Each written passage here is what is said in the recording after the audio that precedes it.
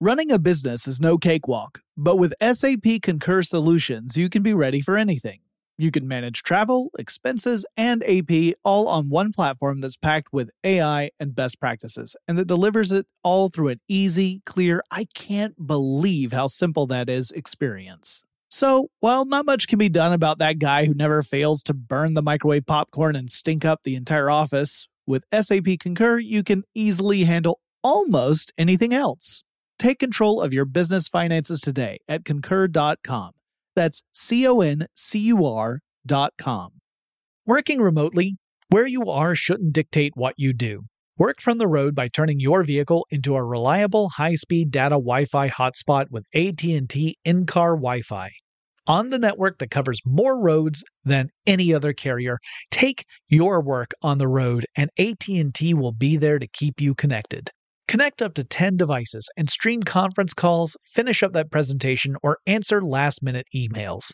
Why wait? Go to att.com/in-car Wi-Fi today for free trial eligibility.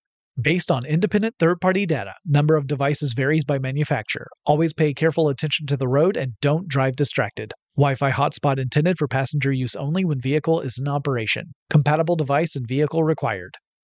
Experts claim there is nothing tougher than a diamond. But at Diamonds Direct, we beg to differ. Have you ever met a mother? Strong, radiant, timeless. This Mother's Day, give her the gift that meets her match. With diamond jewelry starting at $200. Plus Diamonds Direct's exceptional quality and unbeatable everyday price, you're sure to give her a gift that wows this generation and the next to come. Experience the thrill of jewelry shopping done right at Diamonds Direct. Diamonds Direct. Your love, our passion. When you think about the future, what kind of technology do you envision? Whatever the future holds, artificial intelligence will undoubtedly be at the heart of it all. Join Graham Class as he hosts Season 2 of Technically Speaking, an Intel podcast, and hear from the minds transforming healthcare, retail, entertainment, personal computing, and more with the help of AI. Tune in every other Tuesday and explore the latest technology that's changing our world today and creating a more accessible tomorrow. Listen to Technically Speaking, an Intel podcast on the iHeartRadio app, Apple Podcasts, or wherever you get your podcasts. Get in touch with technology with Tech Stuff from HowStuffWorks.com. Hey there, everyone, and welcome to Tech Stuff. I'm Jonathan Strickland. And I'm Lauren Volkbaum. And in our last episode, we kind of laid the groundwork about what Bitcoin is, kind of refreshing your memory, and also the breaking news at the time of recording about the possible identity discovered of the guy who came up with the whole idea in the first place. Satoshi Nakamoto, who might in fact be a guy named Satoshi Nakamoto. And this was a surprise. So if you missed that episode, go back and give it a listen. Yeah, because it'll definitely give you some context for what we're going to talk about today, which is the controversies of Bitcoin, and also what's in the future, yo. That's a really great question that many people are asking themselves, because there have been so many controversies over Bitcoin, especially in the past 3 to 5 months. Yeah. So I mean, first of all, just the very nature of Bitcoin, the fact that you get at the coins by either purchasing them at an exchange or you mine them through using computer power to solve mathematical problems. Well, if you're thinking, hey, I've got a computer, I can solve math problems. Well, if you listen to our last episode, you know that you need a lot of computing power because the competition you're up against is crazy. Mm-hmm. Yeah. And so some people will join mining groups, sort of almost like a lottery pool, like we were saying in the last episode. And some people force other folks to join a mining group without them necessarily knowing about it. By creating botnets, aka, you might have also heard of botnets being referred to as zombie computer armies. Yes, these are boy, if you're a long-time fan of tech stuff, you've heard us talk about this. This was one of our first episodes, but essentially what this is when a hacker uses software to get administrative access to someone else's computer. Generally, this is done by fooling the person into installing a program, and then some kind of malware. Yeah, there's usually a Trojan horse malware that will install a backdoor access point for someone to go over a network and then send commands remotely so that they make your machine do stuff they want it to do. And there are lots of different ways that hackers use botnets, and one of them is to direct computers to mine for bitcoins. So what they're doing is they're trying to get as many different computers as possible to coordinate in this task, and then the hacker reaps the benefits. So your computer might have actually been the one to mine that Bitcoin, but you don't see any of that because it's going to some hacker somewhere. Mm-hmm. Yeah, one particularly widespread bit of malware like this was busted back in April 2013. Jonathan actually blogged about it back then. Yeah. So, I mean, it's still one of those things that remains a concern because it's the world of the digital realm. I mean, it's one of those things where it's different from our physical world. Right. And as we alluded to in our previous episode, the fact that all of this is different from our physical world lends Bitcoins, I mean, that and the fact that they are necessarily decentralized and unregulated means that sometimes people use them for less than upright purposes. Yeah. Okay. So we're gonna lay it down, just be perfectly honest and blunt here, because when I did an episode way back in the day, I think was it 2011? I think we said in our previous episode, but we kind of danced around it because we didn't really want to address it very much, but it's very much something that we have to talk about. And this is markets that would support illegal trades, and illegal would depend heavily upon where you happen to be in the world, because I guess, laws are different in different places, but absolutely. Largely this was, mostly focused on drugs, illicit drugs. So, the famous market was the Silk Road. Now, the Silk Road, first of all, it took its name from a historic trade route that connected Asia to Europe. Right. And the idea was that this was a market where buyers and sellers could meet anonymously, have these transactions. Bitcoins were accepted there. One of the few places that Bitcoins were accepted. One of the earliest too. And it was a Tor hidden service. So this meant that you could actually log in and you don't have to worry that you're being tracked or that your identity is out there for everybody. So it was kind of a haven for this sort of activity. So much so that the illicit activity made up the majority of the things you could buy on the Silk Road. It wasn't just illegal stuff. You could buy legal stuff too. You could go to the Silk Road and buy clothing or computer parts and things like that. Sure, but one report from The Guardian said that drugs were up to 70% of what was available on that market. Yeah, at that point you're like, I'm going to an illegal drugstore that also has a computer aisle. That's essentially what you're talking about there. So, I mean, and here's the thing. You'll see Bitcoin community folks, some of them, not all of them. I don't want to paint everyone with a broad brush. Certainly not. But there were some who would say, look, this is just a free market. The fact that drugs are there that's irrelevant. We're talking about this is where merchants and buyers can get together and exchange goods. It's meant without government interference. On that level, sure. I mean, that intellectually I can understand what you're saying, but practically 70% of the stuff there was illegal.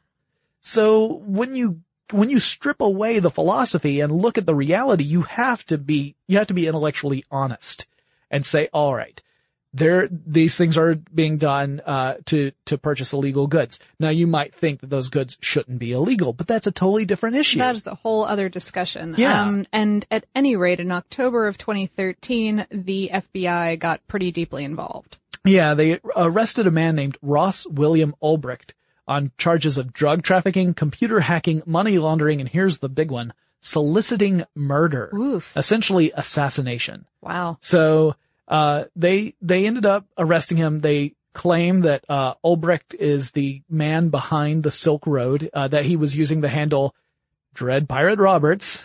I do not think it means what he thinks it means, but, at any rate, they arrested him. They claimed that he was the guy behind the Silk Road. Ulbricht, for his part, denies it.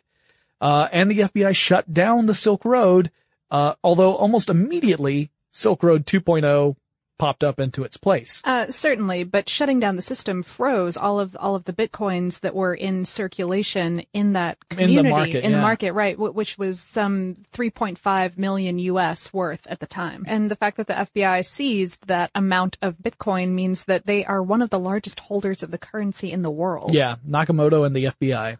Boy, that'd be a great children's book.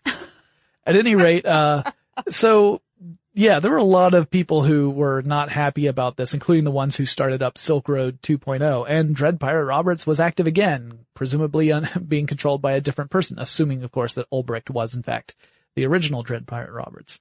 So Silk Road 2.0 on February 13th, 2014 made these would-be drug dealers unhappy a second time because they announced that they had been the target of hackers and that the escrow accounts of the Silk Road 2.0 had been cleaned out of $2.7 million worth of Bitcoins. Following Silk Road 2.0 was another market called Utopia, which not only allowed for the sale of drugs, but opened it up to guns as well. Because when you're called Utopia, that's really the clear avenue. Yeah, no, yeah. That's, I think there might have been some irony there. Anyway, they were also shut down just days after the site launched. The police held a sting operation and shut that one down. Now here's the thing.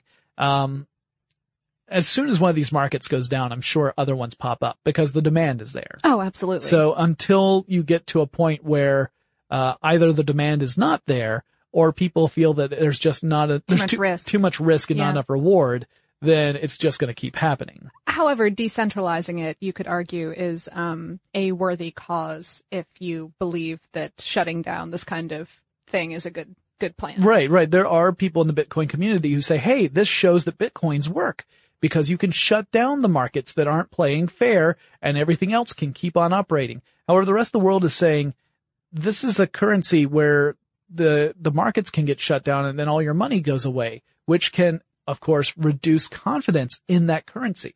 So these events are hurting Bitcoin in the sense that its value can suffer because people feel less confident of it. It can, but that's not always the practical outcome of this kind of thing. And we'll talk a little bit about that later on, I think. Meanwhile, in November of 2013, in response to all of this hubbub, it was basically right after the FBI had shut down Silk Road, the U.S. Senate held a hearing on Bitcoin and the general potential of virtual currencies. The Federal Reserve Chairman at the time, Ben Bernanke, released a letter ahead of the hearing that acknowledged that that the government, of course, does not have authority to supervise virtual currencies like Bitcoin, but also said that this kind of stuff, and I quote, may hold long-term promise, particularly if the innovations promote a faster, more secure, and more efficient payment system. And that idea, along with general curiosity about it, seemed to really be the moral of this Senate hearing, which was really interesting to me. There was, of course, concern raised about Bitcoin being used to drive crime, but the fact that people in the government were open to the concept and thought that it was pretty cool and not only, to be used as a marker for stuff that should be shut down, I think is great. Yeah, there's an unequal distribution of savviness in the government. Oh, absolutely. Yeah, and we're gonna cover a little bit more of that in just a second, because some people, they get it. For one thing, once you open a door on the internet, that door's open, right? I mean, even if you try and remove everything, once it's on the internet, the idea is out there. And as we've said, Bitcoin is not the only digital currency out there. Right. And digital currency certainly is poised to be very disruptive. This Bitcoin is kind of the perfect example of how disruptive it can be in the extreme. It doesn't even have to be that extreme to be disruptive. Running a business is no cakewalk. There is a ton to keep track of. Employees to keep happy, spending to control, travel to plan, and on top of it all, nobody knows exactly what the future holds. Your finance team always has to be ready to change. But with SAP Concur Solutions, you can be ready for anything. You can manage travel, expenses, and AP all on one platform that's packed with AI and best practices, and that delivers it all through an easy, clear, I can't believe how simple that is experience. And you can finally say goodbye to the costly mistakes and risks that come from manual work and spreadsheets. So, while not much can be done about that guy who never fails to burn the microwave popcorn and stink up the entire office, with SAP Concur, you can easily handle almost anything else. Take control of your business finances today at Concur.com. That's CONCUR.com. Working remotely, where you are shouldn't dictate what you do. Work from the road by turning your vehicle into a reliable high-speed data Wi-Fi hotspot with AT&T in-car Wi-Fi. On the network that covers more roads than any other carrier, take your work on the road and AT&T will be there to keep you connected. Connect up to 10 devices and stream conference calls, finish up that presentation, or answer last-minute emails. Why wait? Go to att.com/in-car Wi-Fi today for free trial eligibility. Based on independent third-party data, number of devices varies by manufacturer. Always pay careful attention to the road and don't drive distracted. Wi-Fi hotspot intended for passenger use only when vehicle is in operation. Compatible device and vehicle required. When you think about the future, what kind of technology do you envision? Whatever the future holds, artificial intelligence will undoubtedly be at the heart of it all. Join Graham Class as he hosts Season 2 of Technically Speaking, an Intel podcast from Ruby Studio in partnership with Intel. Explore the future of technology that's rapidly evolving our world today with the help of AI. There is still so much work and research needed to fully understand the power and potential of AI, and Intel is at the forefront of implementing AI in revolutionary technology that's changing the world we live in for the better. In each episode, Graham interviews the minds transforming medicine and healthcare, retail, entertainment, personal computing, and more, while pioneering new uses for AI in these spaces. Tune in every other Tuesday and explore the latest technology that's changing our world today and creating a more accessible tomorrow. Listen to Technically Speaking, an Intel podcast on the iHeartRadio app, Apple Podcasts, or wherever you get your podcasts. Today I'm going to give you some straightforward advice on how to deal with naughty kids. How about instead of timeouts, time-ins? Time for you to start paying some bills. I'm JB Smoove, and that was a full episode of my new podcast, Straightforward, inspired by guaranteed straightforward pricing from AT&T Fiber. Get what you want without the complicated. AT&T Fiber, live like a gigillionaire. Available wherever you get your podcast. Limited availability in select areas. Visit AT&T.com/hypergig for details. So it's interesting, and that Senate hearing where we had senators talking frankly about this kind of stuff lent a lot of legitimacy to Bitcoin in the eyes of the community and really the world outside the community. A lot of people who were curious about this currency but didn't know a whole lot about it.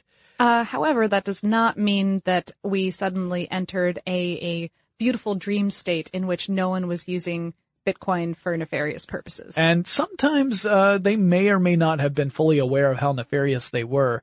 So Charlie Shrem, he's a former head of a company called BitInstant, who was on a trip. He was for the past couple of years been living a pretty lush lifestyle, a lot of wining and dining, flying around.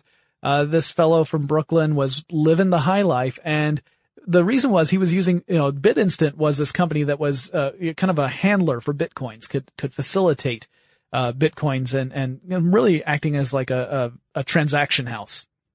Now, he was arrested as soon as he got off a plane under charges that he had committed conspiracy to commit money laundering, and also he failed to report suspicious activity, plus he had a charge of acting as an unlicensed money transmitter. Now, all of those charges are from his alleged business with a man named Robert Failla, who was accused of being a Bitcoin merchant who was working with drug dealers to buy and sell items on the Silk Road. And so it's kind of there's an email exchange between Shrem and Failla that's the key of this case. So Failla's approach was that he was trying to transmit large amounts of money in Bitcoins.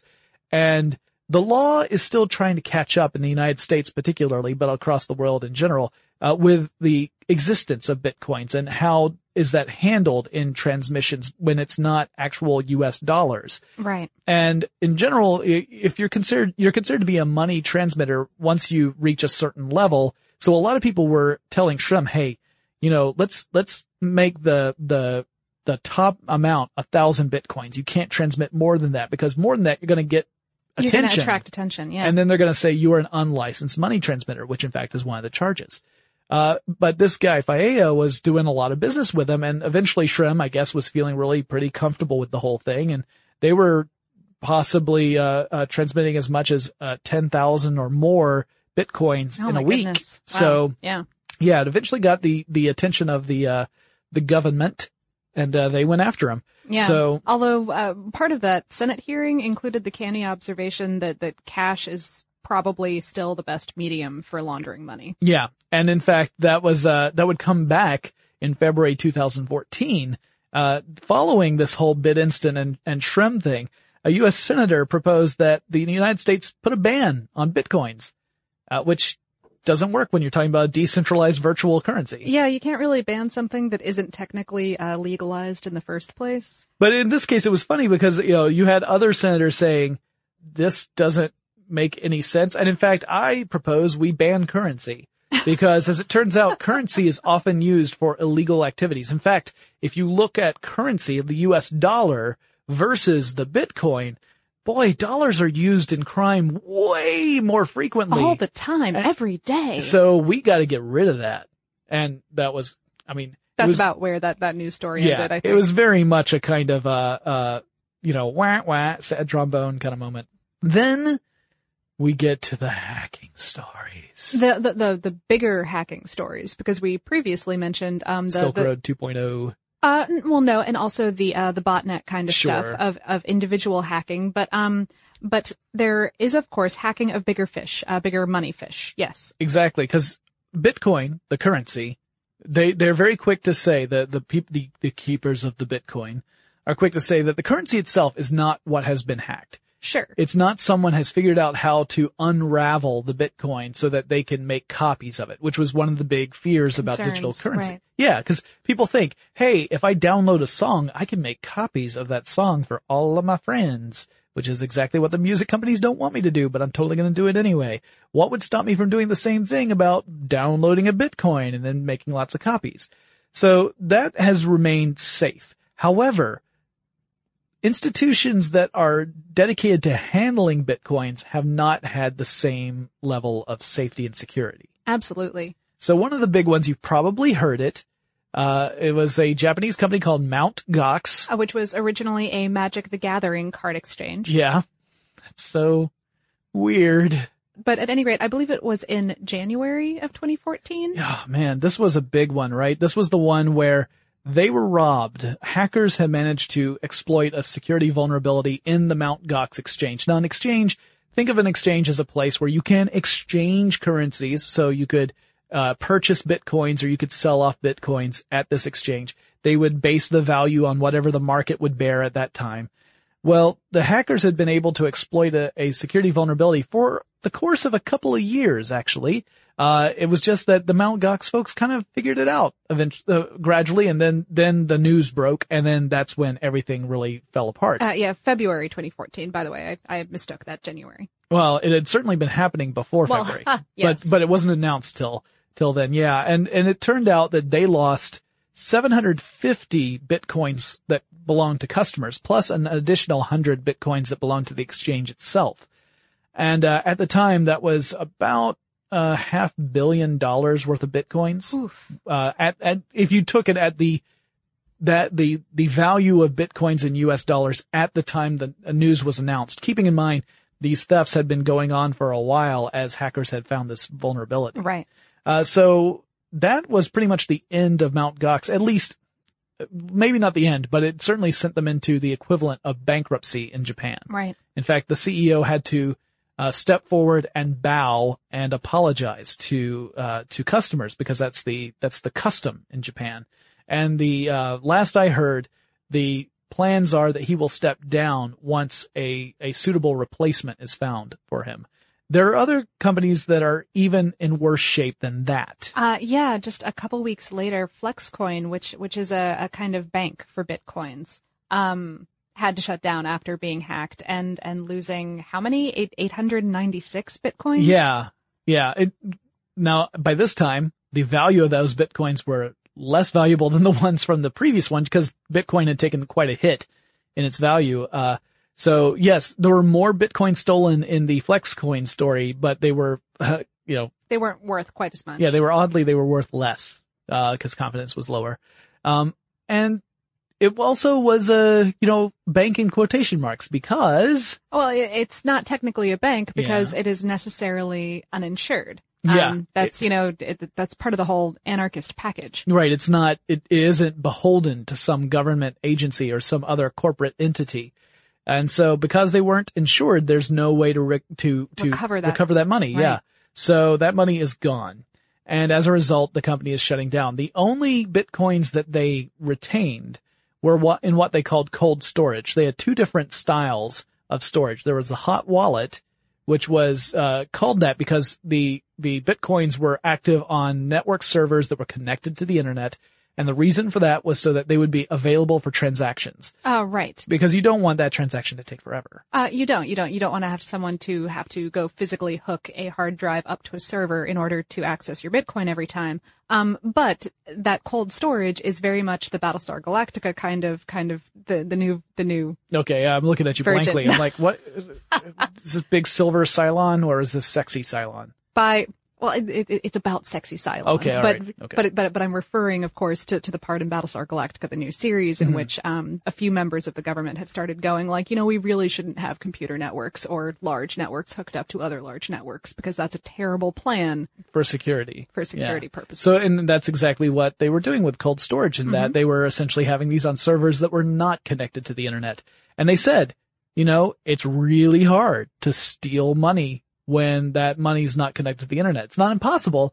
You could use some social engineering and get direct access to the actual machine and be able to do it that way. Sure, but that is much more difficult. Yeah, that's Mission Impossible risky, as opposed to The Net risky.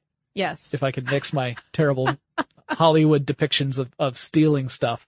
Anyway, Flexcoin said it's going to work very hard to make sure that the coins in cold storage get to the valid owners of that currency before they shut down totally. So you would think that because we're talking, we're recording this in March 2014. We're talking about a story that broke in late February 2014. Clearly we wouldn't have any more stories to talk about hackers getting access to Bitcoins. No, we do. Yeah, because it turned out that this morning when I was looking at the news, one of the items was that, actually it was this afternoon. It was even later than this morning. There was a company called Poloniex, Poloniex, Poloniex, I guess. They lost around 50 grand worth of Bitcoins, in US dollars. The actual number of Bitcoins lost were 76.69. Like we said in our previous episode, Bitcoins can be divided down into teeny tiny numbers. Mm-hmm. They lost 76.69 Bitcoins, which represents about 12.3% of all the Bitcoins they had in storage. So their solution, temporarily, is to reduce everyone's account by 12.3% to distribute the loss across all customers. That's a terrible way of covering a loss. Right. You might think, but my money wasn't stolen and now you're stealing my money. Now it's supposed to be temporary. They are supposed to work at trying to recover in some fashion the value of those Bitcoins and restore it to everybody so that this distributed loss is not felt so keenly and that it's eventually restored. But yeah, you would imagine that this would probably make some customers a little miffed. Certainly. I've seen some online responses to that miffedness, of people just going like, you participated in a currency designed for thievery and you were surprised when it attracted thieves. And I think that that's a little bit harsh, but perhaps an interesting point. Yeah. There's more than a little smack talk, but, we've got some more we want to say about the crazy shenanigans, what goes on with this crazy currency. But before we do that, let's take a quick break to thank our sponsor. Running a business is no cakewalk. There is a ton to keep track of. Employees to keep happy, spending to control, travel to plan, and on top of it all, nobody knows exactly what the future holds. Your finance team always has to be ready to change. But with SAP Concur Solutions, you can be ready for anything. You can manage travel, expenses, and AP all on one platform that's packed with AI and best practices, and that delivers it all through an easy, clear, I can't believe how simple that is experience. And you can finally say goodbye to the costly mistakes and risks that come from manual work and spreadsheets. So, while not much can be done about that guy who never fails to burn the microwave popcorn and stink up the entire office, with SAP Concur, you can easily handle almost anything else. Take control of your business finances today at Concur.com. That's CONCUR.com.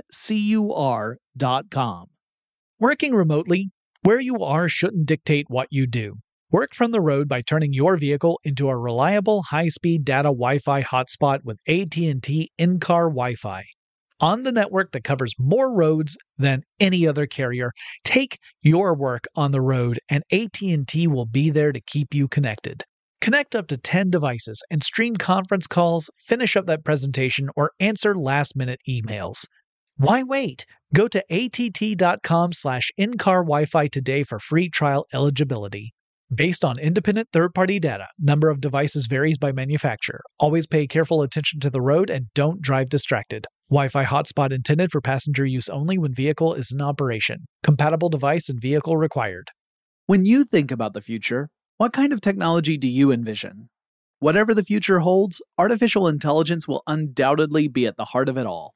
Join Graham Class as he hosts Season 2 of Technically Speaking, an Intel podcast from Ruby Studio in partnership with Intel.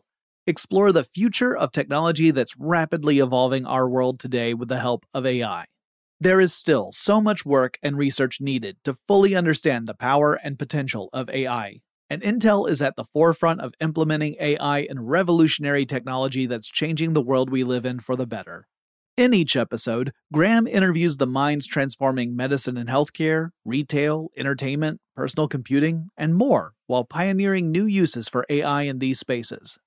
Tune in every other Tuesday and explore the latest technology that's changing our world today and creating a more accessible tomorrow. Listen to Technically Speaking, an Intel podcast on the iHeartRadio app, Apple Podcasts, or wherever you get your podcasts. Today I'm going to give you some straightforward advice on how to deal with naughty kids. How about instead of timeouts, time-ins? Time for you to start paying some bills. I'm JB Smoove, and that was a full episode of my new podcast, Straightforward, inspired by guaranteed straightforward pricing from AT&T Fiber. Get what you want without the complicated. AT&T Fiber, live like a gigillionaire. Available wherever you get your podcast. Limited availability in select areas. Visit AT&T.com/hypergig for details. Now, we mentioned before that one of the other controversies, or at least one of the other concerns about Bitcoins, is how do they fit in with the world of taxes? Because it's a decentralized currency, it's not dependent upon any government. However, you are using it to do business. You may be doing business, at least, the equipment you use may be within the confines of a particular country. I'm pretty sure you haven't figured out how to put a server someplace beyond the reach of all law. Right. Most servers are not physically in the clouds. Yeah. Maybe you found some way. Maybe you bought an island and it's your own little sovereign nation, in which case you can skip forward a little bit in this. If it does, call us, because that sounds like an awesome party. Yeah, especially if that island's like somewhere near the equator, I will totally go. But anyway, the problem here is that governments don't really know how to deal with this properly in the sense of how would we tax the use of Bitcoins? Could we tax it? Should we tax it?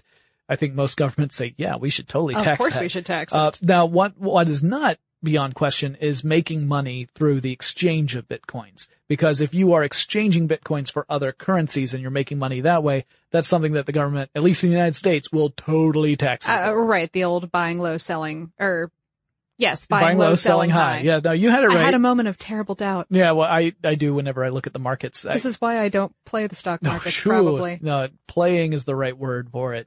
So the idea here, of course, is that if I invest in Bitcoins, I'm not mining, if I'm actually, using them as like a commodity. Exchange, right? Yeah, right, like yeah. I've purchased. Or not as an exchange, but yes. Yeah, I've purchased some Bitcoins using US dollars. So now I have the equivalent in Bitcoins available to me, and then the value increases over time, and then I sell those Bitcoins to get US dollars again, and thus make a profit. I could be taxed on that. So that's, in the future we may see taxes being applied more broadly across different types of transactions. Mm-hmm. So that's another problem with Bitcoins in general. And the biggest one is kind of related, I think, because it's all about the volatility of that market, of the exchange market, of how much a Bitcoin is worth in, forgive me, but real dollars. Oh, sure. Yeah. Well, or just value. You could just say, what's the value of a Bitcoin? What can a Bitcoin get me? And the truth of the matter is that changes so quickly and so dramatically, even over the course of a day, that it's hard to answer that question in a meaningful way.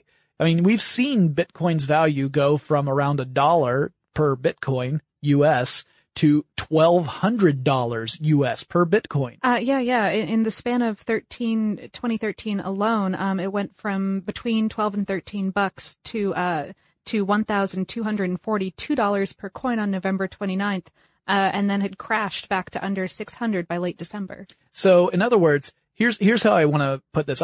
My argument that I always make, and I've made it multiple times, and I've debated this with other people in the technology space. I say that Bitcoin's not really a currency. It's more like a commodity. It's more like investing in gold. Like a stock. Yeah. It's something where you could use it to exchange, but that's almost more like bartering than a currency because the value changes so dramatically. Well, although, I mean, any money that you're using is a little bit imaginary and you're technically only bartering with it. But again, one of the benefits of having a regulated currency is that the government can take steps to try and keep the value as consistent as possible. It doesn't always work because there are situations where, inflation will get out of control, maybe due to external circumstances. That does happen. We've seen it happen across the world. Certainly, but I guess the thing that you're arguing, and it's a fair argument, is that if you're going to believe in a money system, then the more official and grounded that belief is. So the example I have here is, let's say that dollars behave the same way that Bitcoins have behaved over the last couple of years. And I have a $5 bill in my hand, and I'm peckish. And I decide I want to go out and buy myself a slice of pizza. Mm-hmm. So I go outside and there's a pizza vendor and he's selling slices of pizza and it's $5 a slice. And I think, well, I'm hungry. It's exactly what I want. To me, this slice of pizza is probably worth the $5. A little more than what I would normally pay, but okay. But that's okay. Sure. So I hand over my hard-earned $5 bill and he hands over his hard-earned slice of steamy pizza. And then I devour it and I go on my merry way. The next day, the value of that $5 bill now has the equivalent buying power of what $500 would have gotten me the day before. So in other words, it's still a $5 bill, but now it can buy $500 worth of stuff. Yeah, from the previous day.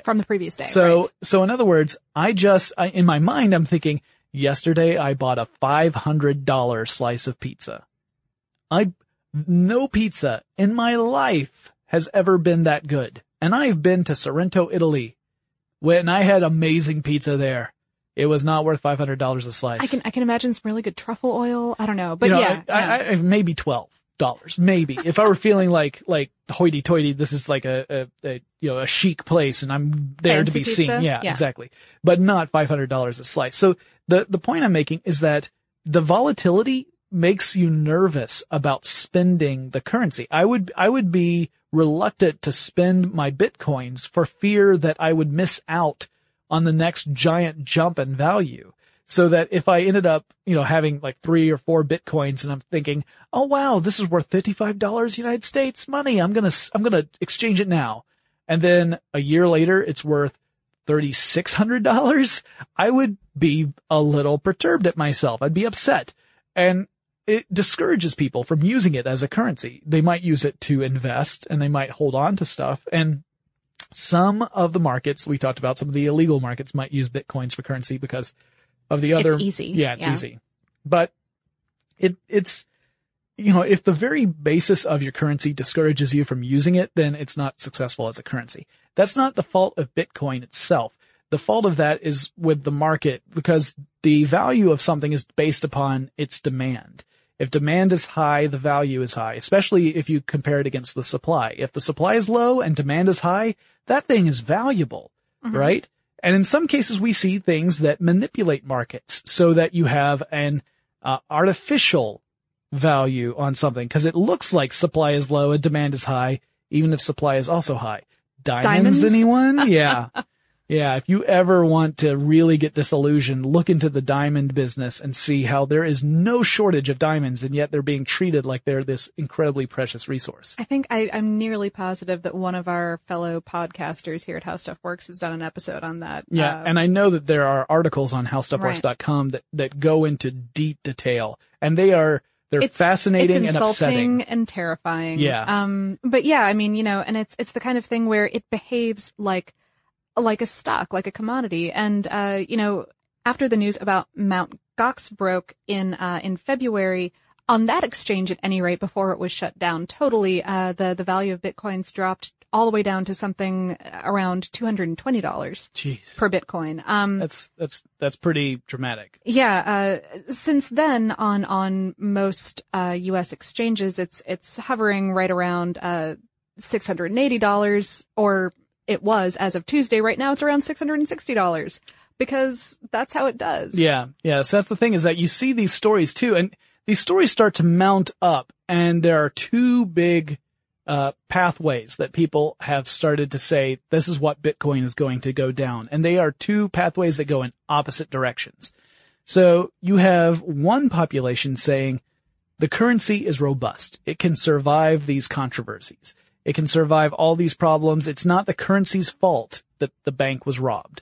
Just as you would say it wasn't the dollar bill's fault if someone robbed a physical bank and stole dollar bills out of it. You would say it was the bank's fault for not having the right security to meet up with the challenge of fighting off these robbers. Same sort of thing, you would argue. These institutions didn't have the security to keep it safe from hackers, but the currency itself was perfectly fine. So those people say everything's going to be fine. We're going to weather the storm. It'll actually end up proving that Bitcoin is a viable currency. Legitimate currency, right. And that in the future, this is something we're all going to be using.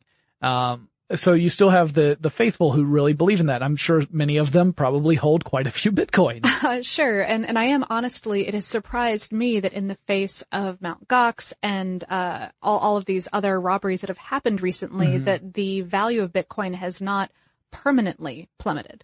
Yeah. Or more permanently over the course of 2 weeks. Plummeted. Right. And part of this is, again, the value is all based on perception. If everyone loses confidence in Bitcoins, then the value will plummet, like you said. But it's only if people lose confidence in it. If people don't lose confidence in it, if they kind of roll with this, then Bitcoin will remain valuable. It's all based psychologically. So there are other people who say, Bitcoin is just doomed to fail. There's an article in New York Magazine that was all about the cult of Bitcoin. Ouch. Yeah, it's a really long article. It's very critical of Bitcoin and the Bitcoin culture, and also includes a quote from a computer science professor at Cornell named Ermen Gansirer, who said that Bitcoin at the moment is in a slump with a community that has become its own parody. The Bitcoin masses, judging by their behavior on forums, have no actual interest in science, technology, or even objective reality when it interferes with their market position. They believe that holding a Bitcoin somehow makes them an active participant in a bold new future, even as they passively get fleeced in the bolder current present. Burn. Ouch. Sick burn. Yeah. So, these two camps, obviously very much in disagreement about what the future of Bitcoin will be. Honestly, I don't know. I'm frankly, like you, Lauren, I'm kind of surprised that the value hasn't taken a harder hit than what it is at right now, based upon this. I would think that people's, confidence would be so shaken. Yeah. That they would have all pulled out, or pulled out more so anyway. At least the people who aren't like the hardcore Bitcoin community members, like the ones who are really, who have totally bought into that philosophy, that ethos. I can completely understand them being like dedicated to the very end. Hugging it like a cold computer teddy bear. Yeah. Yes. And the investors, who are more likely the ones who they are interested in playing the market, who are using it to their advantage as a curiosity. I could see them being the ones who really have lost the confidence and want to get out. It's not because they don't buy into the philosophy or the ethos. They're buying into it as this is like gold. Right. Yeah. So, but they haven't, or not enough of them have at any rate. So it'll remain to be seen which of those two pathways happen. And again, we will eventually, not in the very near future, we will eventually cover other digital currencies, and talk about those and how they are similar to and different from Bitcoin. And, I do think that we're going to see some digital currency. We may see, government regulated digital currencies as well. Who knows? We could have lots of competing currencies out there on the global market. And, it may be that it'll take years before it settles into something that is, stable and reliable.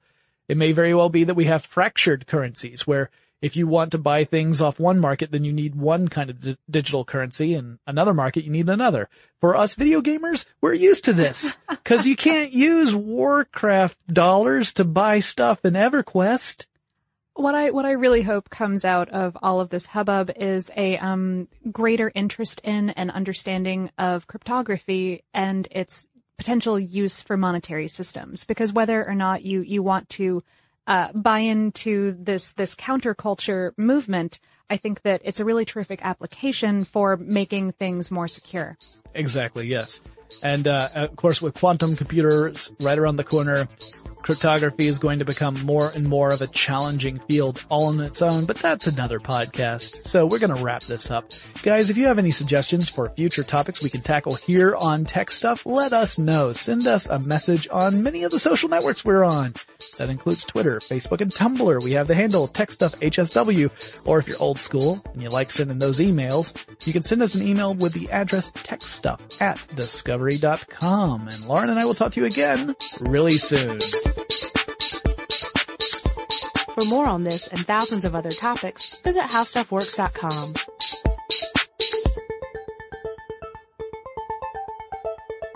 Running a business is no cakewalk, but with SAP Concur Solutions, you can be ready for anything. You can manage travel, expenses, and AP all on one platform that's packed with AI and best practices, and that delivers it all through an easy, clear, I can't believe how simple that is experience. So, while not much can be done about that guy who never fails to burn the microwave popcorn and stink up the entire office, with SAP Concur, you can easily handle almost anything else. Take control of your business finances today at Concur.com. That's CONCUR.com. It's brand new, Season 2.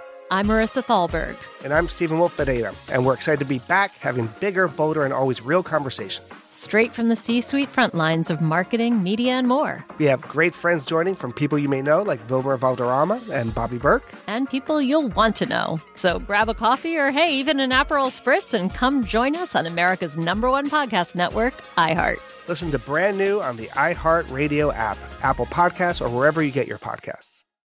As important as choosing the right destination when traveling is choosing the right travel partner. Gene Fodor. Gene, was good. But be careful, because the worst trips result when two partners have two different agendas. The CIA really need your help, Gene. Freeze, Americano. Gene, run! Listen to Fodor's Guide to Espionage on the iHeartRadio app, Apple Podcasts, or wherever you get your podcasts. If you want to level up your marketing and business knowledge, look no further than the Marketing School podcast, hosted by Neil Patel and yours truly, Eric Su. It is the #1 marketing podcast on Apple and number 15 on business in the United States. Now, if you want to listen to interesting conversations with operators that have been there, done that, also with other interesting guests, then listen to Marketing School every weekday on the iHeartRadio app, Apple Podcasts, or wherever you get your podcasts.